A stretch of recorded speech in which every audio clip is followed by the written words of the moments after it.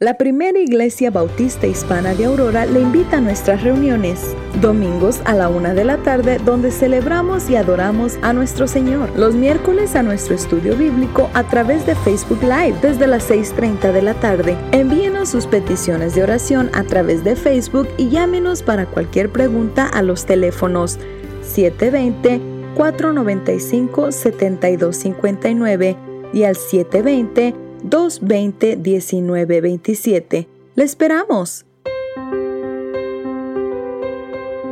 En tiempos de incertidumbre, confiamos en Dios. Le exhortamos con todo amor que sigamos las indicaciones de nuestros líderes, mantengamos nuestra distancia, usemos guantes y cubrebocas durante el tiempo de reunión e incluso cuando estemos fuera. En Proverbios 4, 6 al 7 encontramos: no des espalda a la sabiduría, pues ella te protegerá. Ámala y ella te guardará. Adquirir sabiduría es lo más sabio que puedes hacer. En todo lo demás que hagas, desarrolla buen juicio. Sigamos amando a nuestro prójimo, protegiéndole de contagios. Demos buen testimonio siguiendo las reglas. Sigamos sirviendo donde es necesario, pero sigamos firmes en el Señor.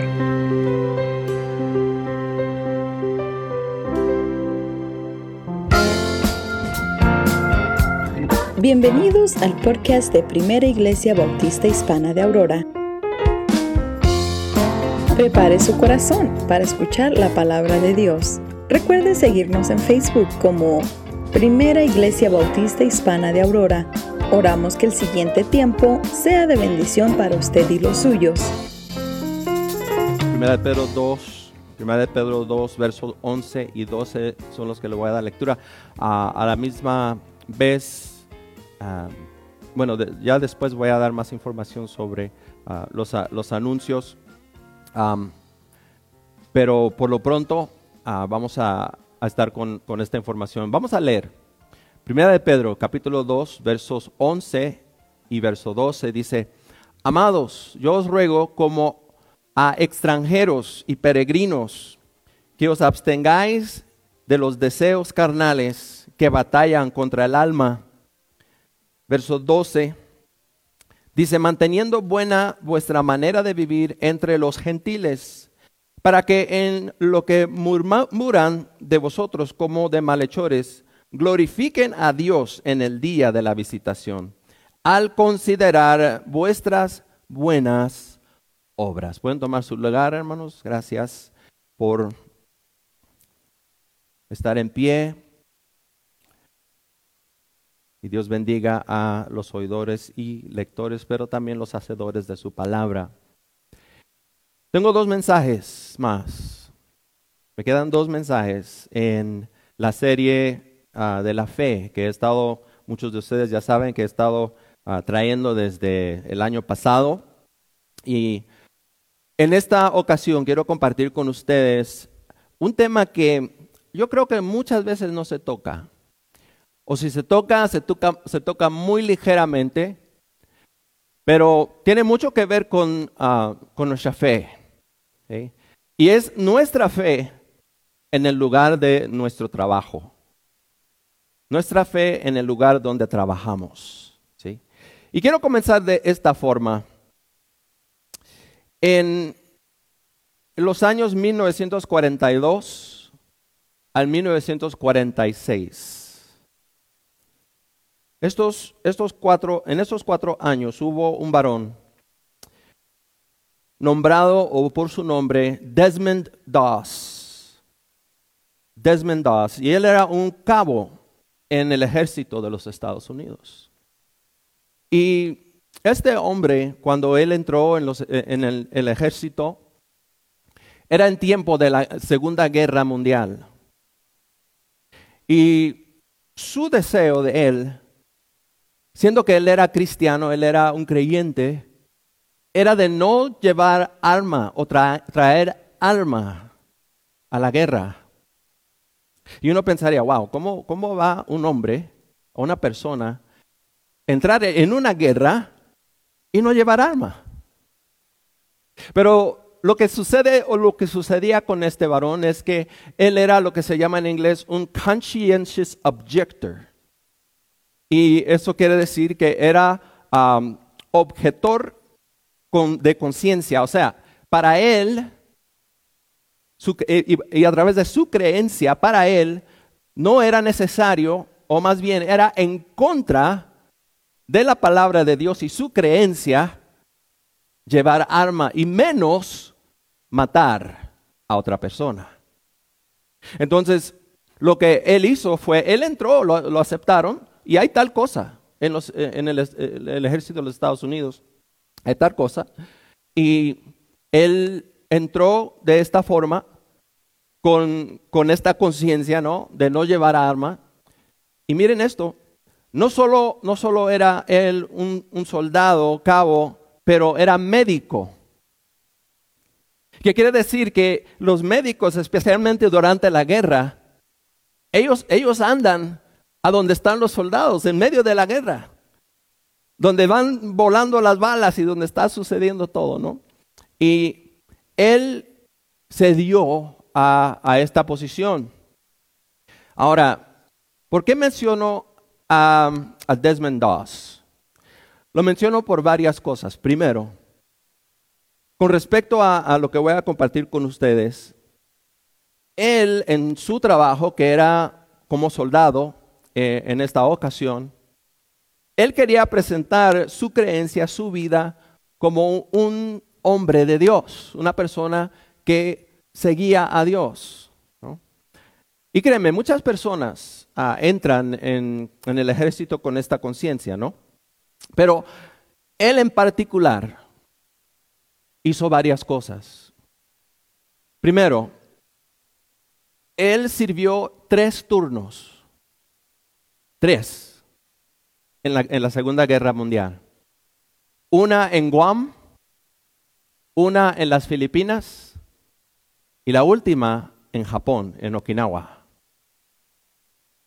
¿Qué es y cuál es la importancia de este hombre? Bueno, la segunda cosa es esta. Por el valor y en el valor que él tenía, él entró en la guerra sin arma y su objetivo era salvar almas, era salvar vidas. Es lo que él quería hacer y lo hizo.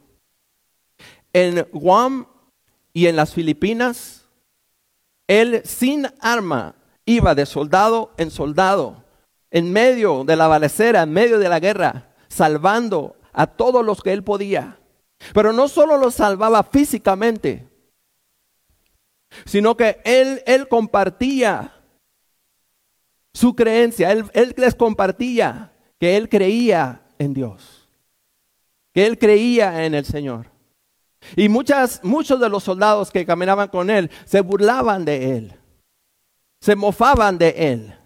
¿Por qué? Porque él andaba sin arma, pero le digo, pienso yo que era uno de los más valientes de todos.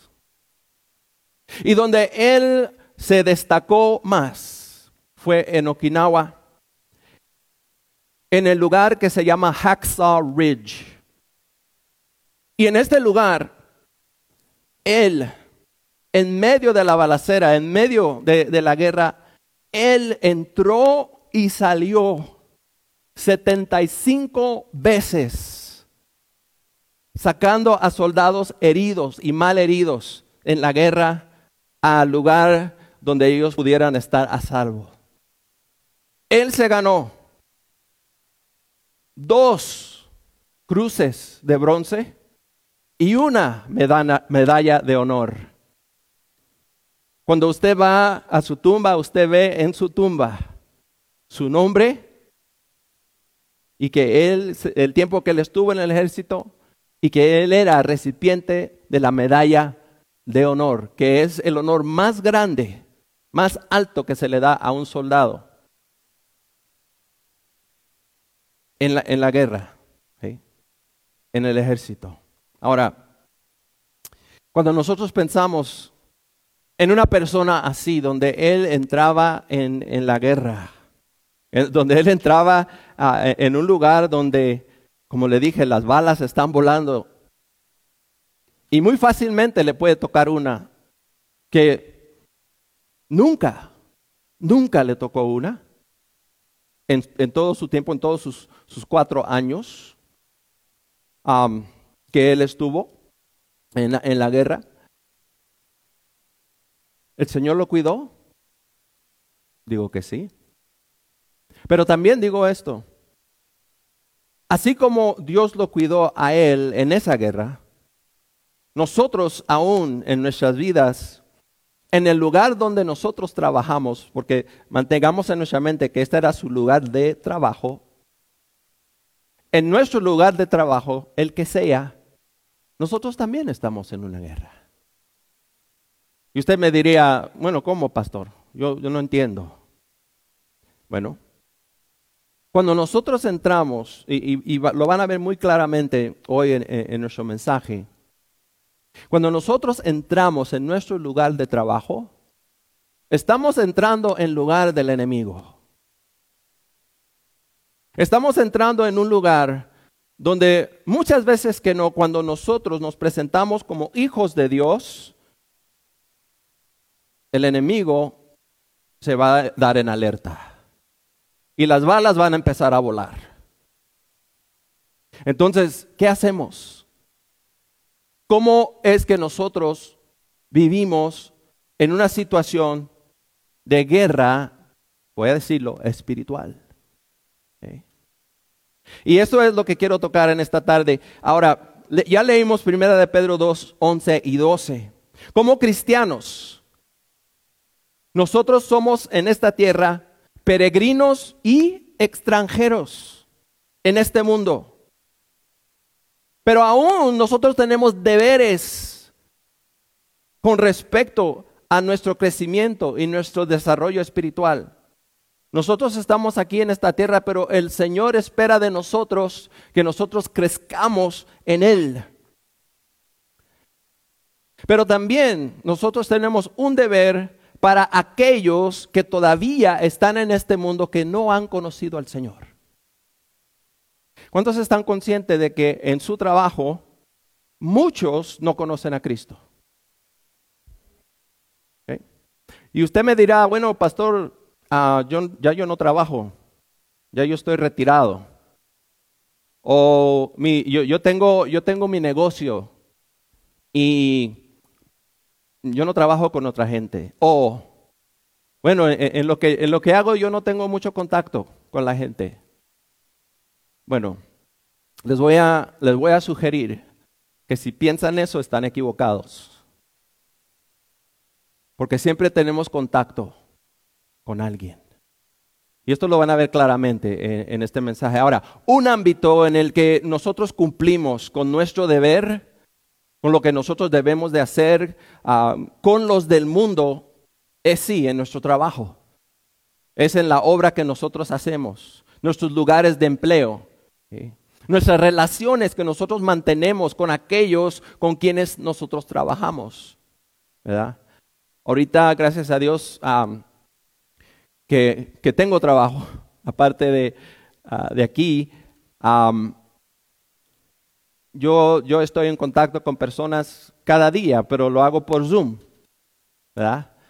Y ustedes dirán, no, bueno, no estás enfrente de ellos. Sí, estoy enfrente de ellos, estoy detrás de una cámara, pero estoy enfrente de ellos, estamos todos mirándonos, ¿no? Entonces, la pregunta es esta. ¿Qué impacto? ¿Cuál es el impacto que nosotros deberíamos de tener con respecto a nuestra fe con los miembros de la fuerza laboral? Con las personas con quienes nosotros tenemos contacto. Tal vez no todos los días, pero en el momento que tenemos ese contacto, ¿cómo es que nosotros afectamos sus vidas? ¿Sí? ¿Qué efecto es que nosotros deberíamos de tener con los trabajadores? Pero no solo los trabajadores, también los administradores. Aquellos que están sobre nosotros. Aquellos que nos guían en nuestro trabajo, aquellos que son nuestros jefes, ¿no? Que les decimos. Otra pregunta, ¿debería el lugar de trabajo convertirse en un lugar para que nosotros evangelicemos a los perdidos? Es una pregunta muy interesante, ¿no? ¿Deberemos de nosotros evangelizar a los perdidos en nuestros trabajos.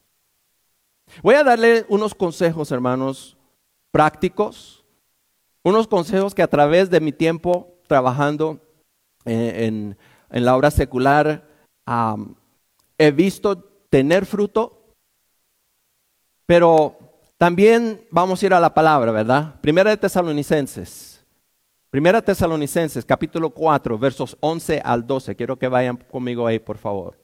Primera de Tesalonicenses 4, 11 al 12. Y disculpen, siempre le digo, si hay alguien que necesita boletín para tomar notas, ahí tenemos una hoja para que tomen notas del mensaje, los versos, y también si necesitan algo que escribir, levante su mano y nosotros le alcanzamos una. Si necesita una Biblia, igualmente. Okay. Primera Tesalonicenses 4, versos 11 al 12. Aquí Pablo, él da unas instrucciones. Y estas instrucciones que él da son instrucciones, en realidad, son bastante general con respecto a cómo nosotros debemos de vivir en este mundo. En el verso 11 de Primera Tesalonicenses capítulo 4, y recuerden otra vez, como siempre les digo, hermanos, yo sé que estoy sacando estos versos de su contexto, pero quiero que tomen el tiempo y lean el contexto, ¿sí? Lean los versos en su contexto para que ustedes sepan qué es lo que se está hablando aquí, qué es lo que Dios nos está enseñando en su palabra. Dice el verso 11, Primera Tesalonicenses 4. Dice, y que procuréis tener tranquilidad y ocuparos en vuestros negocios y trabajar con vuestras manos de la manera que os hemos mandado. Verso 12. A fin de que os conduzcáis honradamente, ¿para quién? Para con los de afuera, y no tengáis necesidad de nada. ¿Okay? Y aquí hay varias cosas, hay 4 cosas que yo quiero tocar aquí rápidamente. ¿Okay? Número 1, Pablo habla de tener o llevar una vida tranquila. ¿Cómo es que nosotros podemos vivir una vida tranquila? La vida tranquila se vive, hermanos, no solo por dentro, pero también hacia afuera, hacia los demás. Y es algo que nosotros en nuestra vida debemos de tratar de llevar, o más bien llevar. ¿Por qué? Porque Dios nos enseña esto, llevar una vida tranquila. Número 2, para ocuparnos de nuestros propios asuntos. ¿Sí? Uno de los problemas mayores que encontramos cuando trabajamos en un lugar es que hay gente, y hay muchas gentes, que no saben guardarse para sí. Chismes, bochinches, como decimos nosotros, problemas, se meten en todo, en vez de llegar a hacer ¿qué? Trabajar, ¿verdad? Y esto puede llevar a no tener paz, ¿no? Pero aquí Pablo nos enseña que debemos de preocuparnos o ocuparnos en nuestros asuntos. Al trabajo que voy, a lo que voy a hacer y ya. ¿Okay? Número 3, trabajar con nuestras propias manos. ¿Sí? Aquí Pablo nos enseña, o Dios nos enseña a través de Pablo, que hay que darle al trabajo. No hay que rehusar, ¿verdad? O no ser flojos, sino trabajar fuerte, ¿verdad? Y esto es algo que el mundo, le voy a decir esto, el mundo cuando ve esto, ellos respetan a una persona que es trabajadora. ¿Sí? El 4, caminar correctamente hacia los que están afuera. Caminar correctamente hacia los que están afuera. Bueno, ¿quiénes son los que están afuera? En este respecto, se está hablando de personas que no conocen al Señor. Personas que no son cristianas. Un cristiano, una persona que ama y conoce a Cristo, cuando hablamos de los, como decimos, gentiles o aquellos que incrédulos, como se les diga, nosotros miramos hacia afuera, ¿no? Aquellos que no conocen al Señor. Pero Dios nos manda a que caminemos correctamente. Y a través del mensaje les voy a estar dando otra vez pautas a esta verdad. Cómo caminar correctamente hacia los de afuera. ¿Okay? Cómo vivir en su presencia. Una de las cosas, y la primera que les voy a dar es esta, es la mayor para mí. Cuando usted esté en la presencia de una persona, ¿okay? Sea quien sea creyente o no creyente. Muchas veces conocemos a alguien y no sabemos hasta que hablamos con ellos si son creyentes o no, ¿verdad? Pero al nosotros estar en presencia de alguien, ¿okay? Y eso no tiene que ver nada más en el trabajo, puede ser en cualquier situación. Tener tal impacto sobre esa persona y en esa persona, que en el momento que usted salga de su presencia, esa persona se acuerde de usted. O sea, dele una razón por la cual recordarle a usted. ¿Por qué? ¿Por qué? Hay varias razones, pero le voy a dar la mayor. La mayor razón es de que nosotros somos embajadores ¿de quién? De Cristo. Y si nosotros impactamos la vida de una persona con nuestro ser, ¿quiénes somos nosotros delante de Dios? Ese va a ser el impacto mayor para la vida de ellos. Y ellos se van a acordar de nosotros. ¿Sí? Entonces, ese es uno, le voy a dar más. Pero sigamos.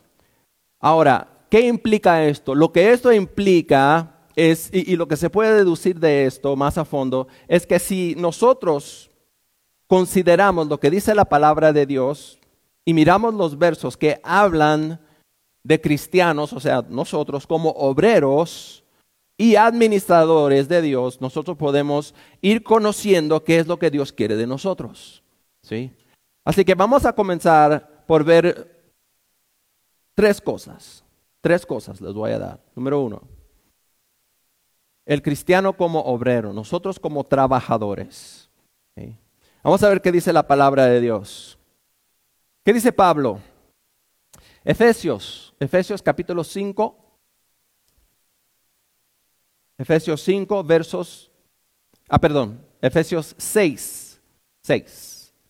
versos 5 al 8. Efesios 6, 5 al 8. Y dice: siervos, obedeced a vuestros amos terrenales, con temor y temblor, con sencillez de vuestro corazón, como a Cristo, no sirviendo al ojo como los que quieren agradar a los hombres, sino como siervos de Cristo, de corazón, haciendo, ¿qué? La voluntad de Dios. Verso 7, sirviendo de buena voluntad. ¿Cómo? Buena voluntad. Como al Señor y no a los hombres, sabiendo que el bien que cada uno hiciere, ese recibirá del Señor, sea siervo o sea libre. Voy a continuar. Colosenses capítulo 3. Versos 22 al verso 25, todavía escrito de Pablo. Colosenses 3, 22 al 25. Dice: siervos, obedeced en todo a vuestros amos terrenales, no sirviendo al ojo, como los que quieren agradar a los hombres, sino con corazón sincero, temiendo a Dios. Y todo lo que hagáis, hacedlo de corazón como para el Señor y no para los hombres. Hay mucho similar aquí en estos dos pasajes. Dice: sabiendo que del Señor recibiréis la recompensa de la herencia, porque a Cristo el Señor sirves o servís. Mas el que hace injusticia recibirá la injusticia que hiciere, porque no hay acepción de personas. Sigamos en la palabra. Primera de Timoteo capítulo 6, versos 1 al 3. Primera de Timoteo 6, 1 al 3. Dice, todos los que están bajo el yugo de esclavitud tengan a sus amos por dignos de todo honor, para que no sea blasfemado el nombre de Dios y la doctrina. Y los que tienen como creyentes no los tengan en menos por ser hermanos, sino sírvanles mejor, por cuanto son creyentes y amados los que se benefician de su buen servicio. Esto enseña y exhorta. Número 3. Y alguno enseña otra cosa y no se conforma a las sanas palabras de nuestro Señor Jesucristo y a la doctrina que es conforme a la piedad. El último, bajo la enseñanza de Pablo, Tito capítulo 2. Tito capítulo 2, versos 9 y verso 10. Exhorta a los siervos que se sujeten a sus amos, que agraden en todo, que no sean respondones, no defraudando, sino mostrándose fieles en todo, para que en todo adornen la doctrina de nuestro Salvador. Ahora vamos a Pedro. Vamos a la epístola de Pedro. ¿Qué dice Pedro? Primera de Pedro capítulo 2, versos 18 al 20. Y al terminar esta lectura voy a compartirle unas cosas. Primera de Pedro 2, 18 al 20.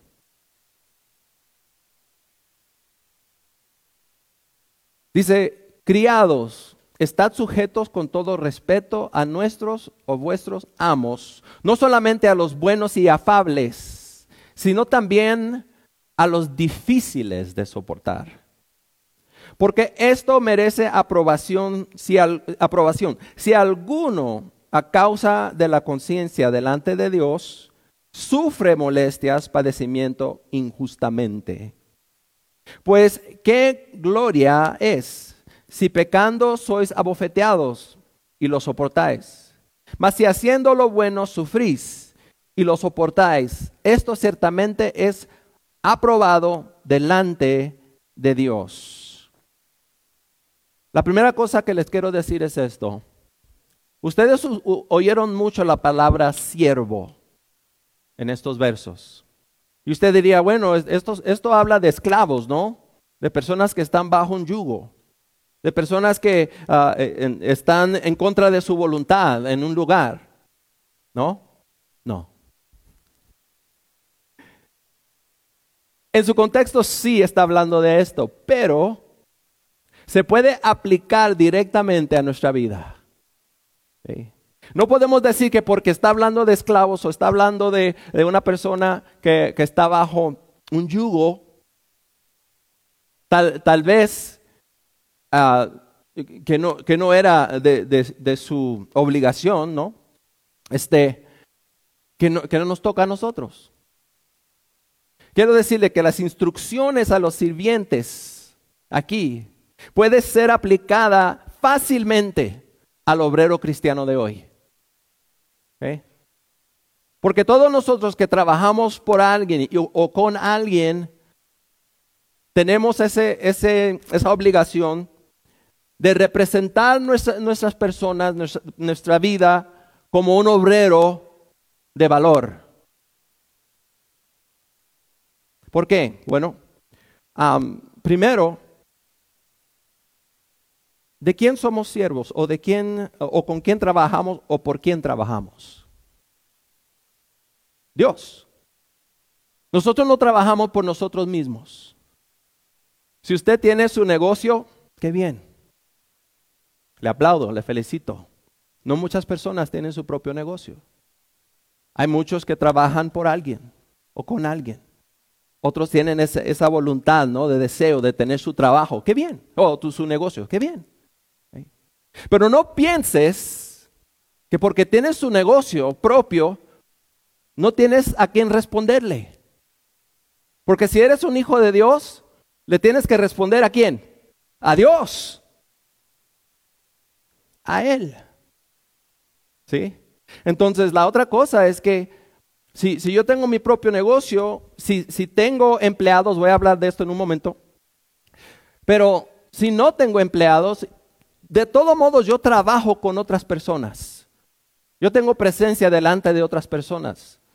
Aquellos que tal vez son mis compañeros en el mismo negocio. Tengan ellos su lugar en otra compañía o lo que sea, pero hay conexión, ¿no? Y tenemos que delante de ellos también llevar cierta manera de vivir, ¿okay? Llevar cierta forma.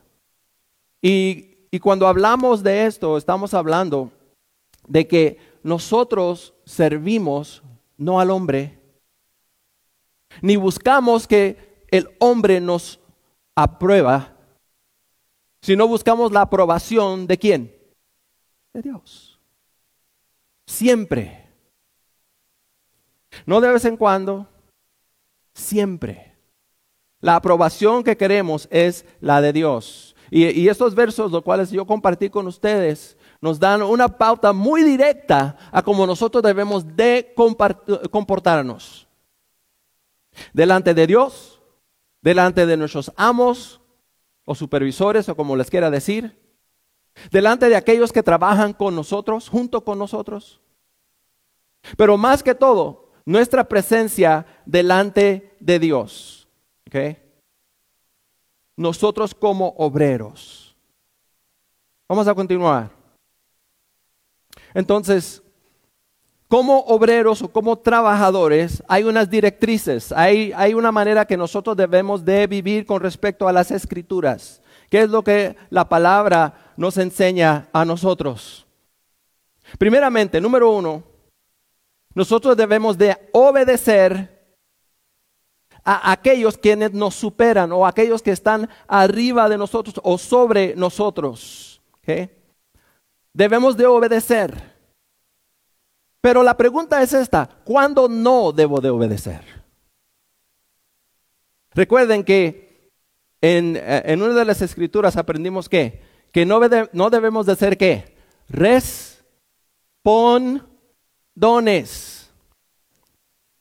Y muchos de nosotros con nuestro carácter que tenemos tan hermoso, somos bastantes respondones. No nos gusta algo y ¿para qué no te digo? ¿Sí o no? ¿O me equivoco? Usted diría, no, yo no, pastor, tal vez otro. Pero cuando se nos manda hacer algo, ¿qué decimos? Tal vez no lo decimos con nuestra boca, pero tal vez hacemos, ¿qué voy a estar haciendo yo? ¿Para qué me mandas allá? Si aquí estaba bien. ¿Verdad? Un ejemplo nada más. ¿Quién está viendo esto? La pregunta, ¿quién está viendo esto? Aparte de Dios, lo ve todos aquellos que están a su alrededor. Lo ve su compañero que está al lado suyo. ¿Y qué presencia estamos dando ahí? ¿Qué es lo que estamos enseñándole al mundo? ¿Que somos hijos de Dios? ¿O que nada más nos importa? Ya saben, como yo le digo, la palabra de maldición de 2 letras, Y-O, o Y-O, yo. ¿Ah? O como dice nuestro pastor Ernesto, ¿cuántos yoyos tenemos por aquí? ¿Verdad? Entonces, cuidado como nosotros respondemos, especialmente cuando se nos pide hacer algo. ¿Y cuándo es que no lo hacemos? ¿Cuándo es que debemos de desobedecer? ¿Siempre? No.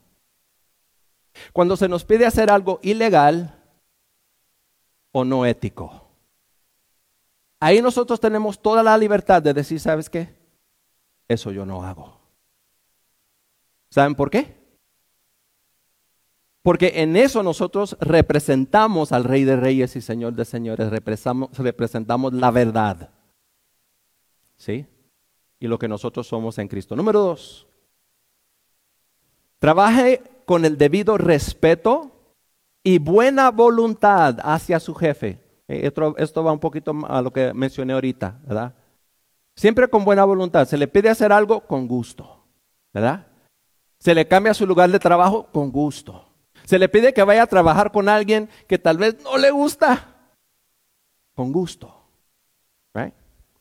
Número 3, trabaje con sinceridad de corazón, como para el Señor y no para los hombres. Recuerde que al final del día nosotros somos siervos y trabajamos ¿por quién?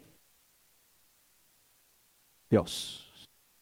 Amén. Por Dios. Okay. No trabaje, número 4, no trabaje solo cuando el jefe está mirando o solo para complacer a los que están sobre de ti. O sea, ¿cómo debe de ser nuestra actitud en el trabajo?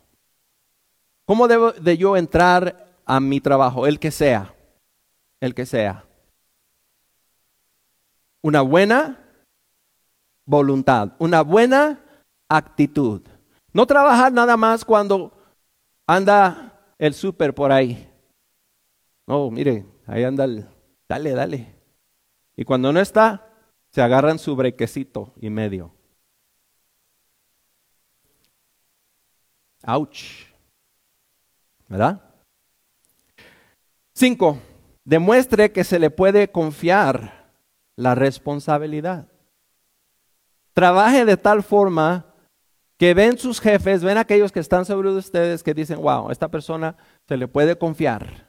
Se le puede confiar al yo no estar en su presencia que van a trabajar y van a trabajar bien. Número 6, ofrece este servicio no solo a los buenos empleadores, sino incluso a los que son injustos. Aquí viene lo duro, ¿ok? Aquí viene lo difícil. ¿Cuántos tienen o han tenido supervisores que son, híjole? Cuando digo híjole, digo wow. Qué difícil tratar a esta persona. No importa lo que haga, no la hago contento. No importa lo que yo diga, siempre me cae encima. ¿Qué hacemos? ¿Los maldecimos? Le decimos, Señor, que caiga fuego del cielo, como dijo Juan y su hermano, cuando no los aceptaron en una aldea, ¿se acuerdan? ¿Qué decimos? ¿O los bendecimos? Pedimos a Dios por ellos. Le mostramos buena voluntad. Y trabajamos igual de duro como si fuera por otra persona que nos trata bien. ¿Cómo lo haríamos? ¿Sí? Al nosotros hacer esto, ¿qué hacemos? Nosotros estamos adornando la doctrina de nuestro Señor Jesucristo. Porque el Señor Jesucristo nos enseñó, ore por aquellos, ame a aquellos quienes no les amen y no los cuiden, por sus enemigos o considerados enemigos. Entonces Dios nos llama a que nosotros sirvemos a todo amo. Trátenos bien o trátenos mal, porque al fin del día, ¿quién es nuestro amo? Espero que hasta ahorita ya sepan que quién es. No la persona quien está sobre usted, sino Dios. Y le hago esta pregunta antes de seguir. Su trabajo que usted tiene, si ahorita usted tiene la bendición de tener un trabajo, algunos todavía no tienen su trabajo, pero Dios le va a dar uno, si lo están buscando. ¿Quién se lo da? ¿O quién se lo dio? Dios. Usted no se lo buscó solito. Usted no se lo mereció. Dios se lo otorgó. ¿Por qué le digo esto? Porque Dios es el dador de toda buena cosa. Y el que trabaja o tiene trabajo, ¿es cosa buena o mala? Trátala de esa forma, si es bueno. ¿Okay? Otro de nuevo dirá, no, pero ya yo estoy retirado. No le hace. No le hace. Usted está en una obra o hace algo tal vez afuera que trata con personas. Esto aplica. Esto aplica en toda la vida, hermanos. Aplica. ¿Okay? Vámonos al Antiguo Testamento ahora. ¿Qué es lo que nos dice el Antiguo Testamento con respecto a esto? Vimos ya lo que dice Pablo, lo que dice Pedro. Mira lo que dice Salomón. Proverbios capítulo 12, verso 24. Proverbios 12, 24.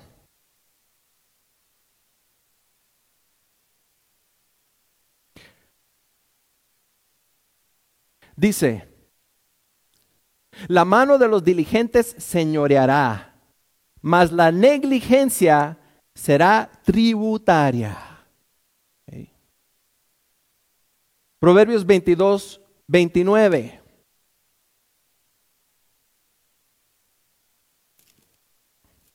Proverbios 22, 29. Dice, ¿has visto hombre solícito en su trabajo? Delante de los reyes estará, no estará delante de los de baja condición. O sea, ¿qué nos dice Dios a través de Salomón en los Proverbios? Que si nosotros y cuando nosotros trabajamos de manera debida y como debe de ser, un día nosotros vamos a estar en una posición de bendición. ¿Okay? Vamos a estar en un lugar donde, como dice la Biblia, no estaremos en una condición baja, sino estaremos en una condición delante de reyes. ¿Sí? O sea, si usted trabaja arduamente, trabaja como debe de ser, hay una recompensa, ¿sí o no? Aparte de su sueldo cada 2 semanas, o semana, no sé cómo le paguen. Muchos trabajan nada más por un cheque. No miran más allá. O no miramos, más allá. A cómo nosotros podemos impactar a aquellos con quienes trabajamos. Por quienes nosotros trabajamos y más que eso, delante de nuestro Dios, quien nos ve. Y quien espera de nosotros que trabajemos de manera que es honrosa delante de Él. Porque al fin y al cabo, ¿a quién le vamos a responder un día? ¿A quién? A Dios. Si usted no lo cree, la Biblia nos enseña claramente que a Él le vamos a responder. En todo, todas las cosas, sean buenas o sean malas, a nuestro Señor Jesucristo le vamos a responder un día. ¿Okay? Número 2. El cristiano como gerente. Le dije que iba a hablar sobre la gerencia o sobre estar sobre de alguien. El cristiano como gerente. Vamos a la palabra de Dios de nuevo. ¿Qué es lo que nos dice Pablo en Efesios capítulo 6, verso 9? Efesios 6, 9.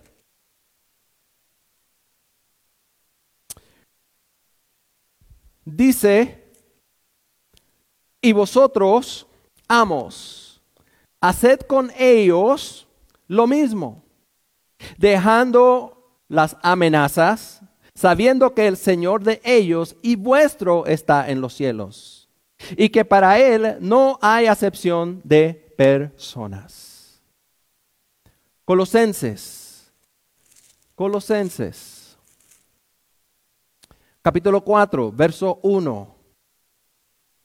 Dice, amos, haced lo que es justo y recto con vuestros siervos, sabiendo que también vosotros tenéis un amo en los cielos. Vámonos al Antiguo Testamento ahora. Libro de Deuteronomio, capítulo 24.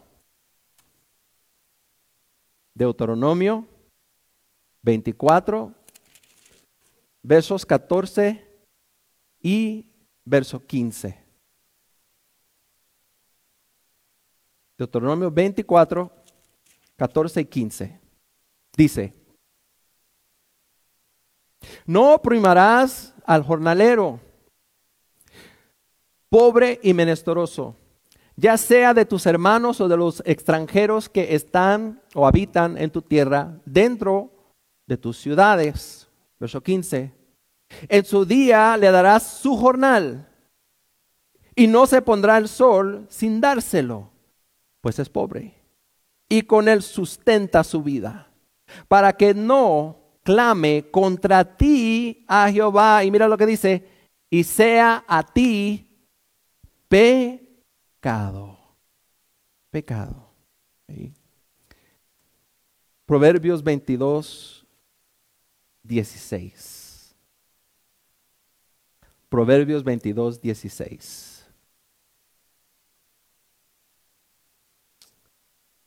Dice, el que oprime al pobre para aumentar sus ganancias, o que da al rico, ciertamente se empobrecerá. Wow. Entonces la palabra habla muy claramente con respecto al amo, a aquel que está sobre alguien, ¿verdad? Pero quiero compartir algunas cosas, unas directrices escriturales para ustedes que son administradores o que tienen personas quienes están bajo de usted, a quienes usted guía o maneja y aún le pagas, cosas así. ¿Okay? Recuerda esto. Recuerda esto. Lo más importante es esto. Si usted es amo, si usted es supervisor, si está sobre una persona, recuerde esto. Usted también tiene a alguien que está sobre usted. Y no estoy hablando de la persona en la oficina más alta que usted. Estoy hablando de la oficina más alta que está en el cielo. Dios. Y Dios le va a tomar en cuenta todo lo que usted haga. ¿Sí? Ahora, ¿qué debemos de hacer como amos o como supervisores? Debemos de tratar a todos nuestros empleados, todos, no algunos, todos nuestros empleados con justicia y equidad. ¿Sí? No a cuidar uno más que otro.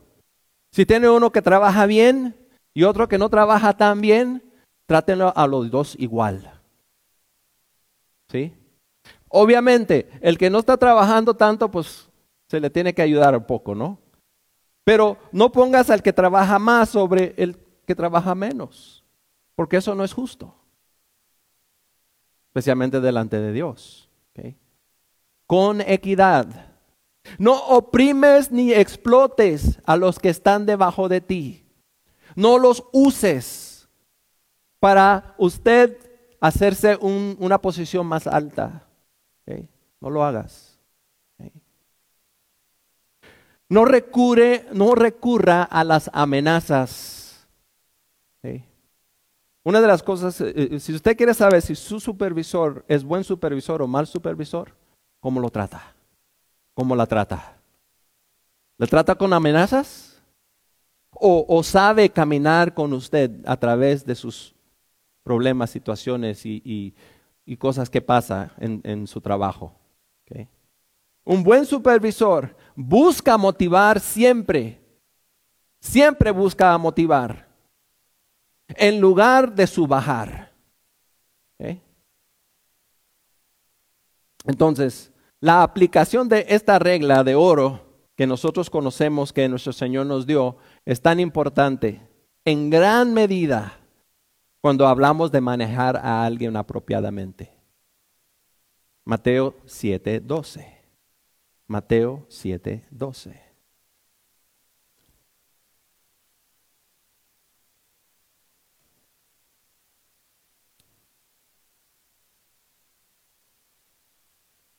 Dice, así que todas las cosas que quieras que el hombre haga con vosotros, así también haced vosotros con ellos, porque esto es la ley y los profetas. Wow.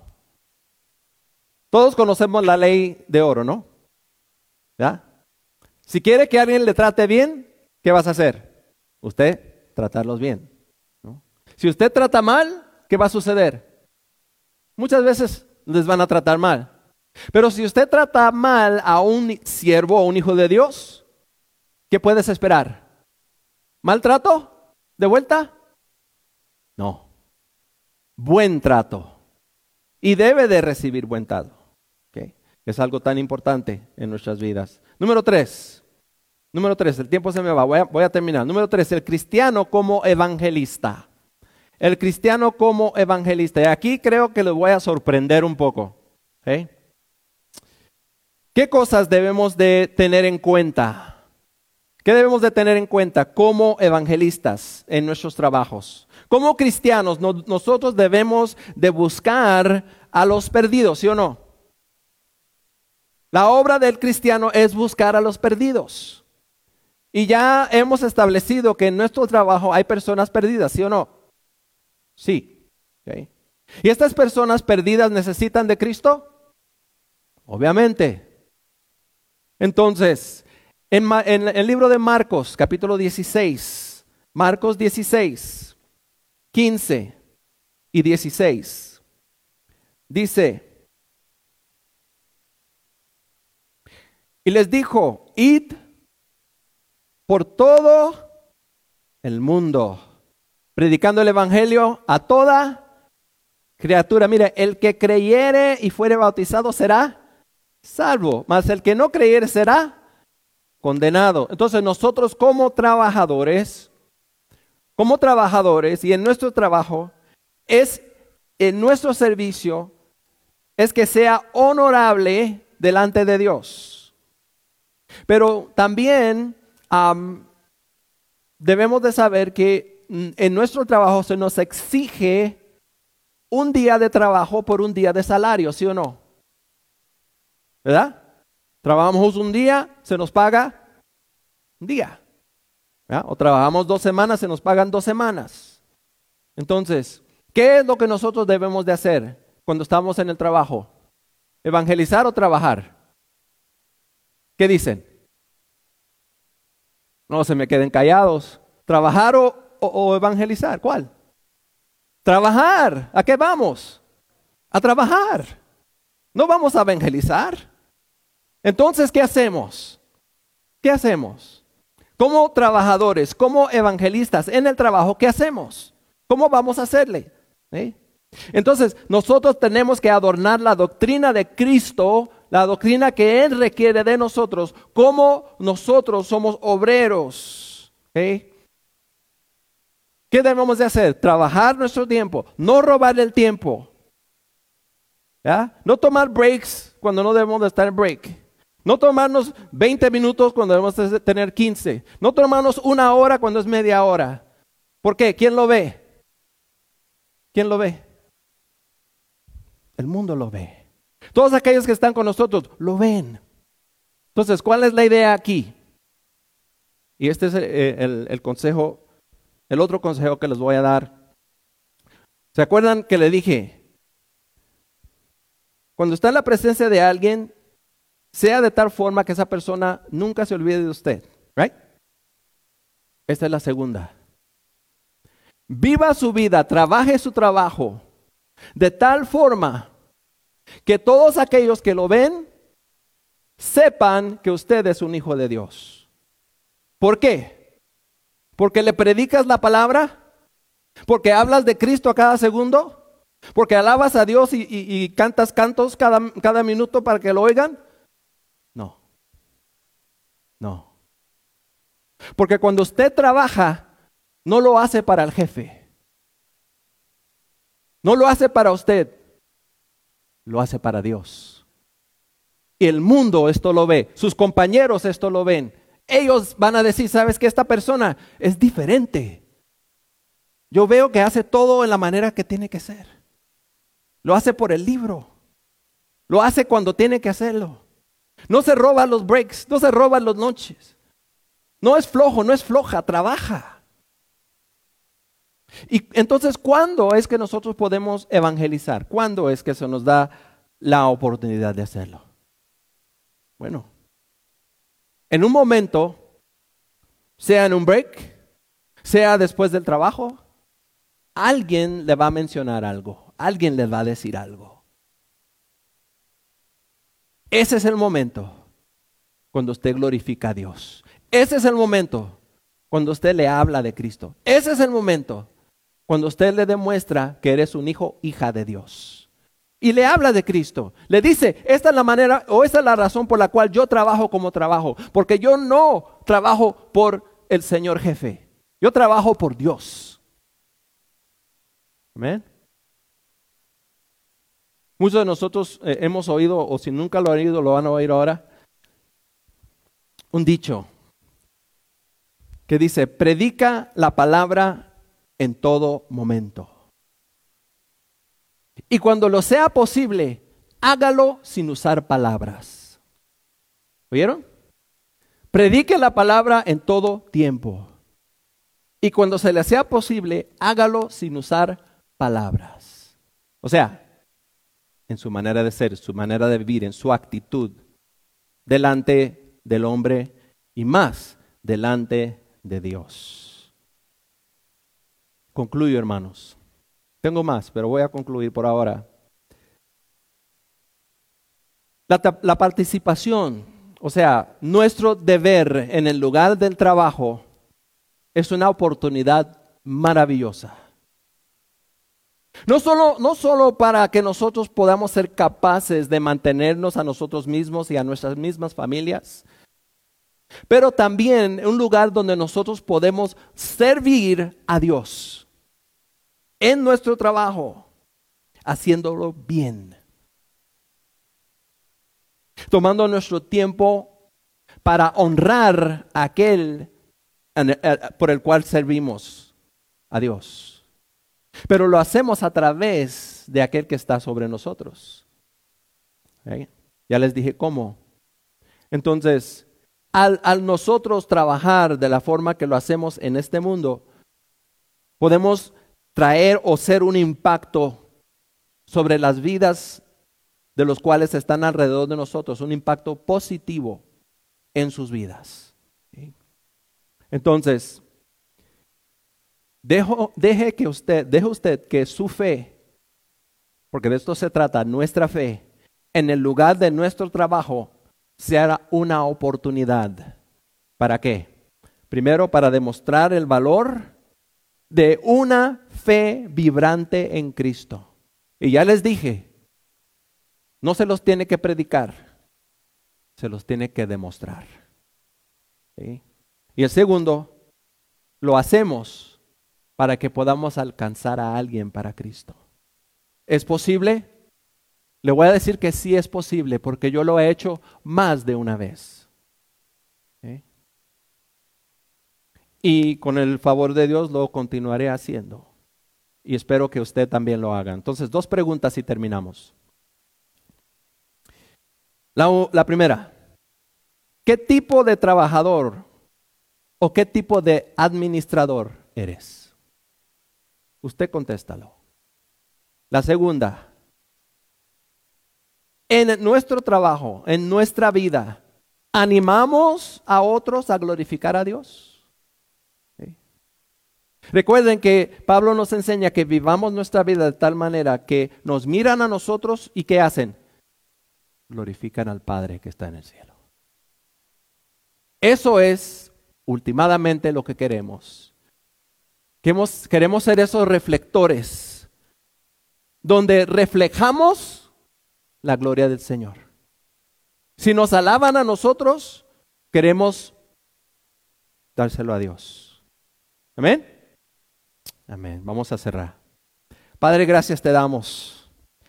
Gracias por tu palabra. Gracias, Señor, por esta oportunidad. Gracias, Padre, porque tu palabra es verdad.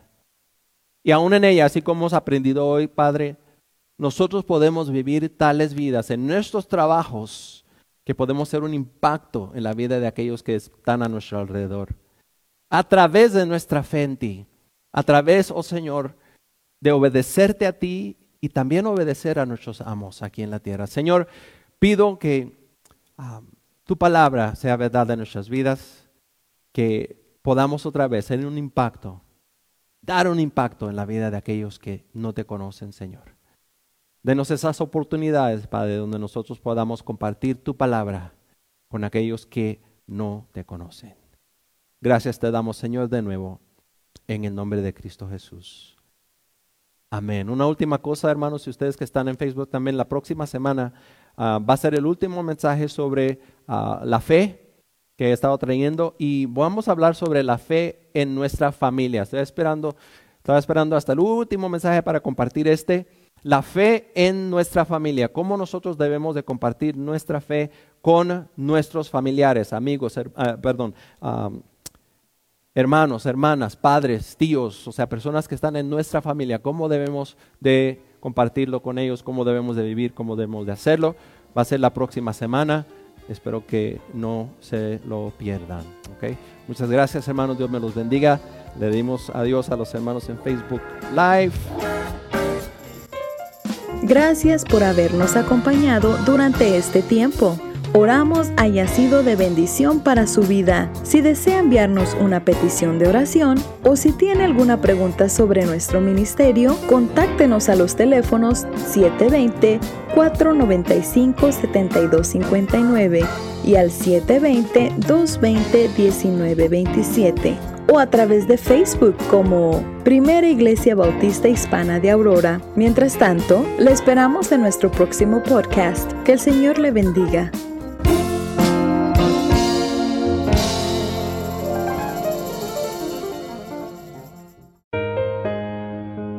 Gracias por escuchar esta grabación de la Primera Iglesia Bautista Hispana de Aurora.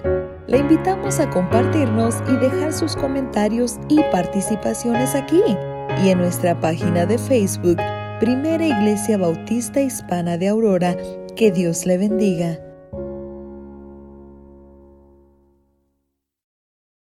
La Primera Iglesia Bautista Hispana de Aurora le invita a nuestras reuniones, domingos a la 1 de la tarde, donde celebramos y adoramos a nuestro Señor. Los miércoles a nuestro estudio bíblico a través de Facebook Live desde las 6:30 de la tarde. Envíenos sus peticiones de oración a través de Facebook y llámenos para cualquier pregunta a los teléfonos 720-495-7259 y al 720-220-1927. ¡Le esperamos!